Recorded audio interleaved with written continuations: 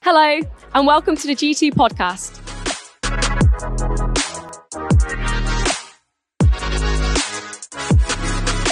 Thanks. Okay, so this is great fun to be speaking to everyone like this as a whole church family with kids and youth and everyone all in together.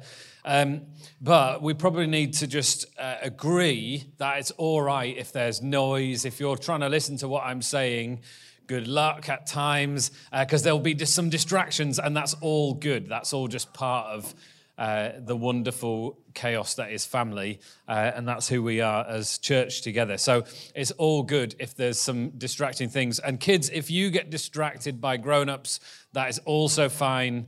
And if you find yourself being ever so slightly bored during my talk, then that's fine as well. If you completely zone out, you can always listen later because we have a podcast. Can't see why you would do that if you found it really boring. But anyway, you can if you want to. Today we're going to speak all about love, and the kids, as some of the youth might think, no, that's so embarrassing, particularly my own children. Dad's going to talk about love. Well, don't worry. I won't be too embarrassing, and the kind of love that we're speaking about today isn't sort of gooey, kissy love. I don't really know what gooey, kissy love is, but you know what sort of thing I mean. So it's not really that we're going for. In fact, we all need to know that we are loved. Every person alive needs to know that they're loved, and everyone is in fact loved by God. And we actually need to love other people as well. There's a need within all of us as humans to show other people that they are loved and to express love. That's like one of our sort of human needs, I think. We need each other. So it's great that we're eating a meal together like this as a way of doing that, as a way of connecting, sharing stories, eating together, and that is a way as a church that we can show love to one another. I wonder what is your favourite love scene from a film, but again, remember, we're not talking about romance, so I don't want to know what your favourite romantic moment is, but what's your favourite moment, like love scene, where someone expresses a moment of deep love for someone else. So it could be whether someone's maybe run into a burning building to rescue someone else, or a cat, or a dog. Perhaps it is Hacksaw Ridge. That maybe there's that kind of moment in a film where someone goes way out of their comfort zone into the danger to rescue someone else. Or maybe there's a great moment in the film Home Alone. By the way, I realized that Bobby looks really like... Can you just stand up and do that face for everyone? Stand on the chair and do that. All right, yeah. Here he is. Right, go for the face. Look at that. It is Home Alone. There. Thanks, Bobby. That's perfect. When our kids were little, we watched that film at the usual time of year, and they were loving the film, all the pranks and all that sort of stuff. And I'm sure it's not a huge spoiler alert that the kid is left home alone. And there's a moment when his mum finally makes it back in, and she's had this ridiculous journey to make it home, and she finally gets back, and they have a big hug. And we're sort of watching it, and it's a little bit emotional, everything. And as they hug, Aaron, who's probably 5, just went, ah. And Hannah and I just wept. We were just complete wrecks. It was just one of those moments where it completely got you. So we always remember that one. But it's just this sort of a different kind of love. So everyone needs to know that they're loved. And obviously in Home Alone, Kevin is wondering whether he is or not. So let me just get you to chat to the people on your table. Just chat to the person next to you. You don't have to have a whole table discussion. But just chat to the person next to you. What's your favourite love scene from a film that isn't romantic love, that's just some other kind of like fatherly love or brotherly love or family love or something like that? Go for it. Okay. So I wonder what your films were. For those, there's probably some great recommendations for films going on where people are going to look up the film that was watched. We're going to read the passage today. It'll be on the screen, but if you want to find it, you can also do that. It's Philippians and chapter 1. This is a book that Paul writes to the church in Philippi, and he is doing that at the time with Timothy, who's somebody who he kind of mentors. And so, if you want to find it, Philippians 1, and we'll start at the beginning, and then we'll finish at verse 11. So, Paul and Timothy, servants of Christ Jesus, to all God's holy people in Christ Jesus at Philippi, together with the overseers and deacons, grace and peace to you from God our Father and the Lord Jesus Christ. I thank my God every time I remember you in all my prayers for all of you. I always pray with joy because of your partnership in the gospel from that first day until now. Being confident of this, that he who began a good work in you will carry it on to completion until the day of Christ Jesus. It is right for me to feel this way about you all, since I have you in my heart. And whether I am in chains or defending and confirming the gospel, all of you share in God's grace with me. God can testify how I long for all of you with the affection of Christ Jesus. And this is my prayer. And this is kind of the bit that we've taken this particular value for G2 here. So he says, and this is my prayer, that your love may abound more and more in knowledge and depth of insight, so that you may be able to discern what is best and may be pure and blameless for the day of Christ, filled with the fruit of righteousness that comes from through Jesus Christ, to the glory and praise of God.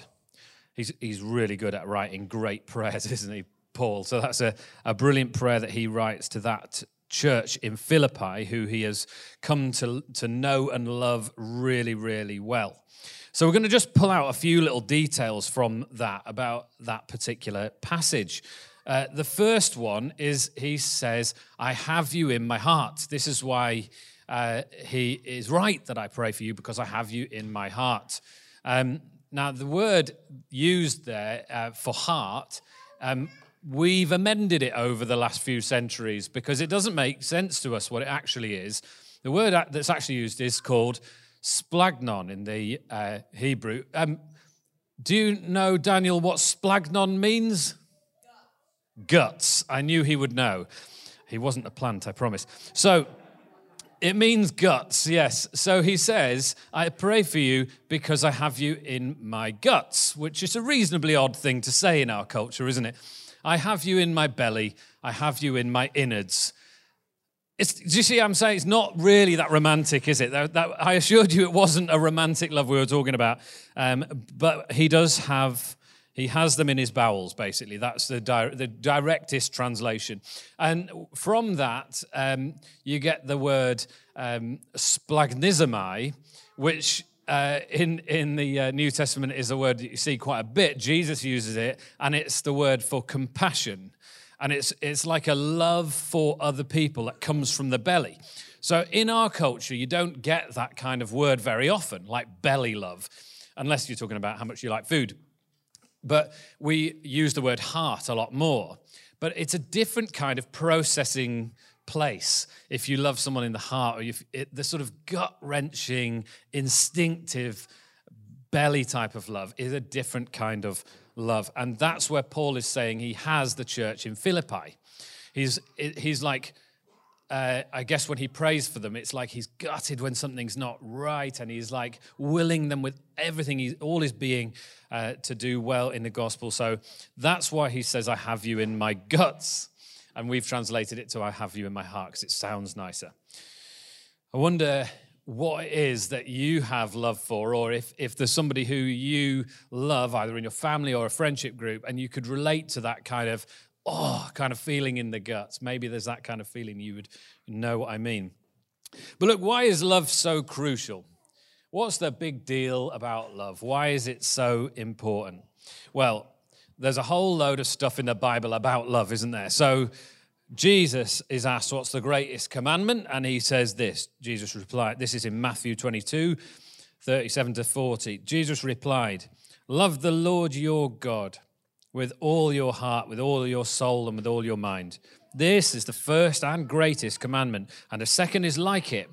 Love your neighbor as yourself.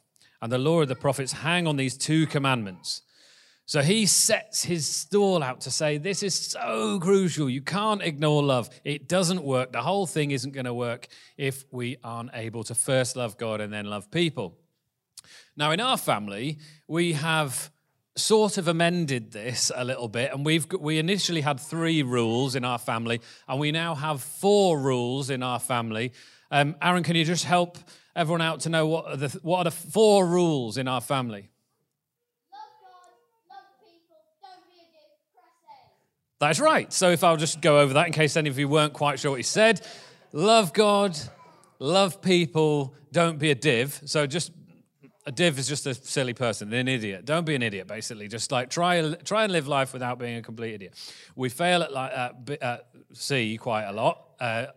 And then the 4th one was press A, and that is because when you're playing Mario Kart with kids and they're the person who has to press A to keep it moving, it's a nightmare. So we just found ourselves saying press A a lot. So that's rule number 4. Love God, love people, don't be a div, press A.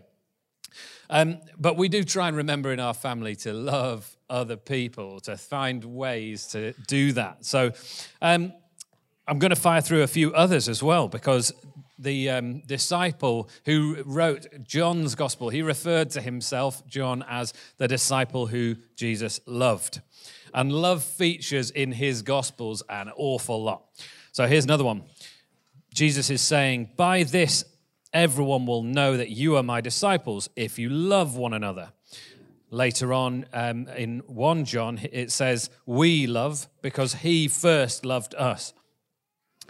John 15, "Greater love has no one than this, to lay down one's life for one's friends." So that kind of love, John is obviously very affected by, and he's aware that this is crucial to the gospel, that we would love other people first because God has loved us, then we love other people. Otherwise, all of our trying to be a Christian, all of our trying to follow Jesus, all the stuff we do in church is completely pointless because it's all just being good and it's all being nice and it'll burn out like a candle in the wind. It's not going to last. It has to be rooted in the fact that God first came to earth and has loved us. He loved us before we were made. In John 15, there's a really well-known passage which should be on the screen, and there's 9 times in 8 verses when love is said.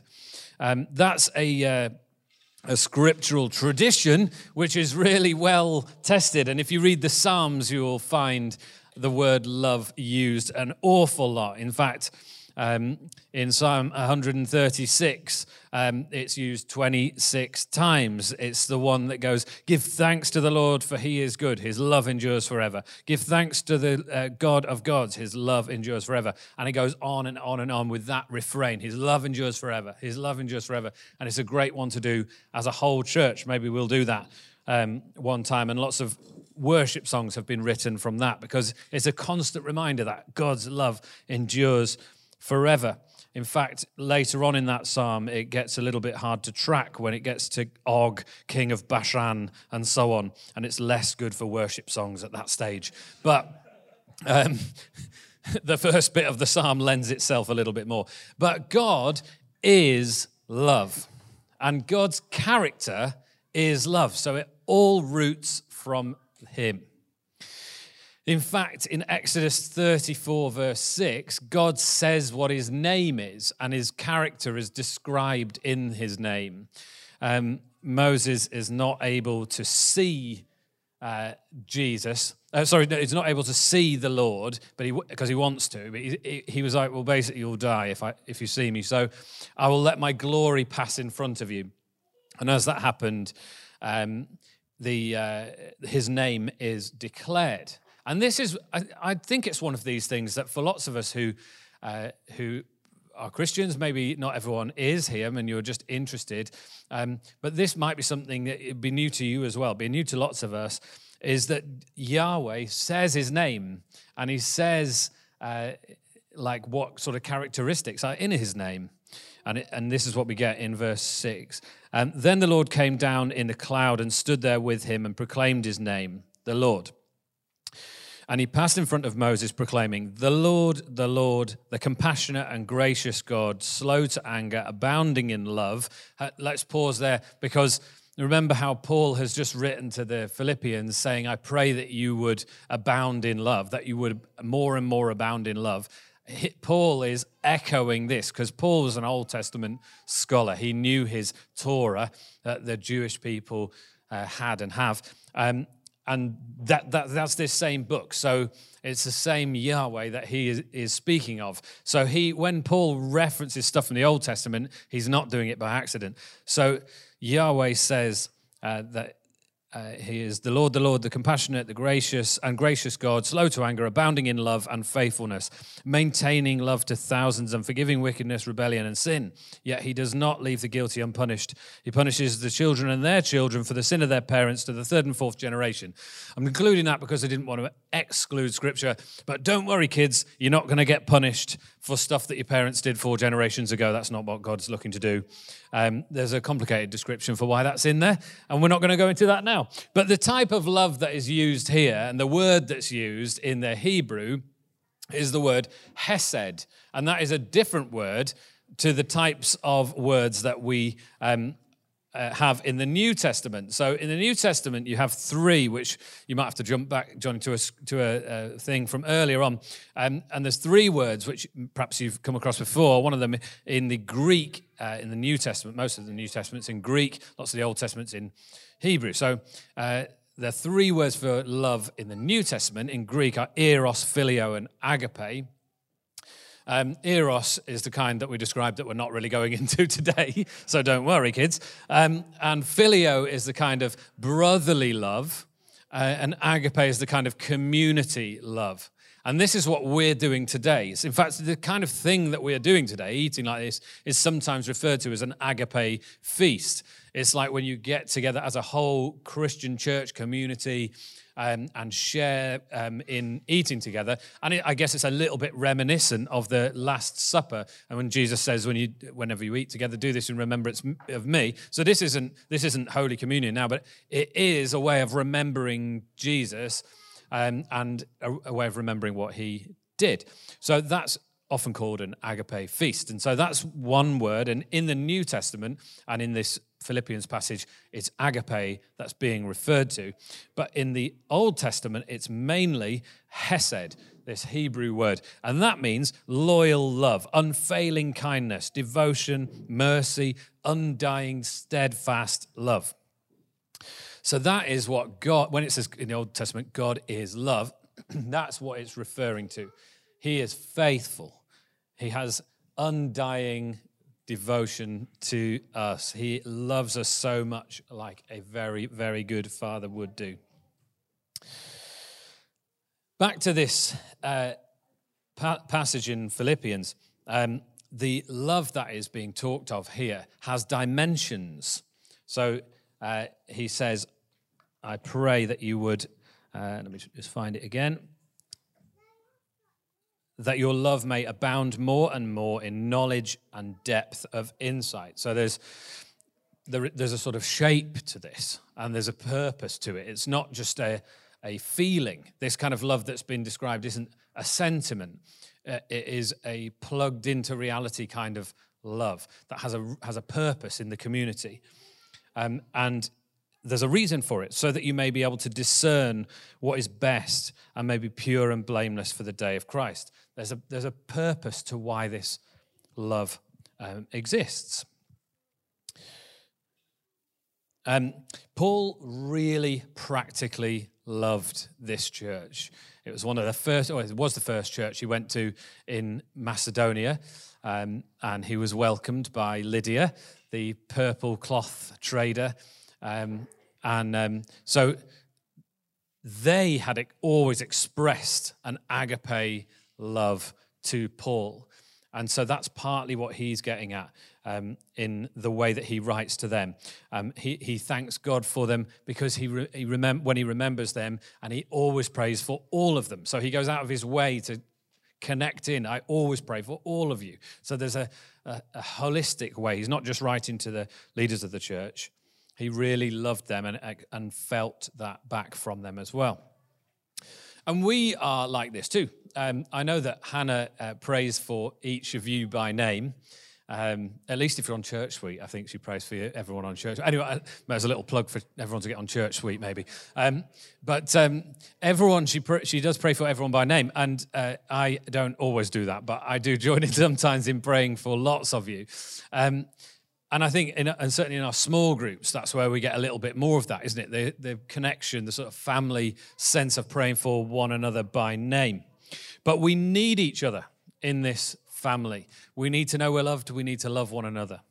So we're going to do something together, which we've done this years ago, but we haven't done it in a good while. So some of you might remember this, and probably most of you won't.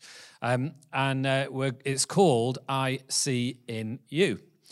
So it's a way of expressing what you see in someone else and expressing encouragement and love to someone else in this room. In order to do this, we've got little business cards. I mean, they're not business cards, but they're tiny little cards about that shape. And it says, I see in you, which I guess is the kind of way we used to speak in text messages in the 90s. So it says, I see in you, and then you can write what you see in another person and then go and give it to that person. It's going to mean getting up. It's going to mean being ever so slightly out of your comfort zone. But let me say this, it's so good to do that kind of thing, to get outside of our comfort zone and to do something that's a little bit what we are not used to as a way of stretching the way that you're able to show love to someone else. So in order to do it, we'll hand these out in just a sec, but in order to do this, you might want to write something for someone who you really know, who's in this church, and you know them well, and it's like, I want to bless this part of their personality or their character or something that they've done or just who they are. But don't just do that, because you might also want to take a bit of a risk and write something for someone who you maybe don't even know at all, but you want to write something affirmative on that card, something that will bless them and something that you see in them. So it could be a prophetic sense that you have through the Holy Spirit. And if it is that, it's only going to be encouraging. So, don't write any prophecies of doom on a little card. You've only got a month left. No, don't write anything like that. So just something that's going to be encouraging and would bless that person. And then you will receive cards off people. Now, go for it with these. Don't try and hold back and, only do 2. Let your words be plentiful and do lots of blessings to people. So I'm going to need some help handing these things out. There we go. Thanks very much. Just take one to each table. There we go. Thank you, Hannah. Thank you, Bobby. Find a table who doesn't already have one. Thank you, Charlotte. We could go anywhere. Thanks. You take them over there. Maybe the table at the back needs them as well. That's brilliant. So, go for it. Be encouraging. Don't spend ages trying to think of the right words. Just show encouragement and love to this church.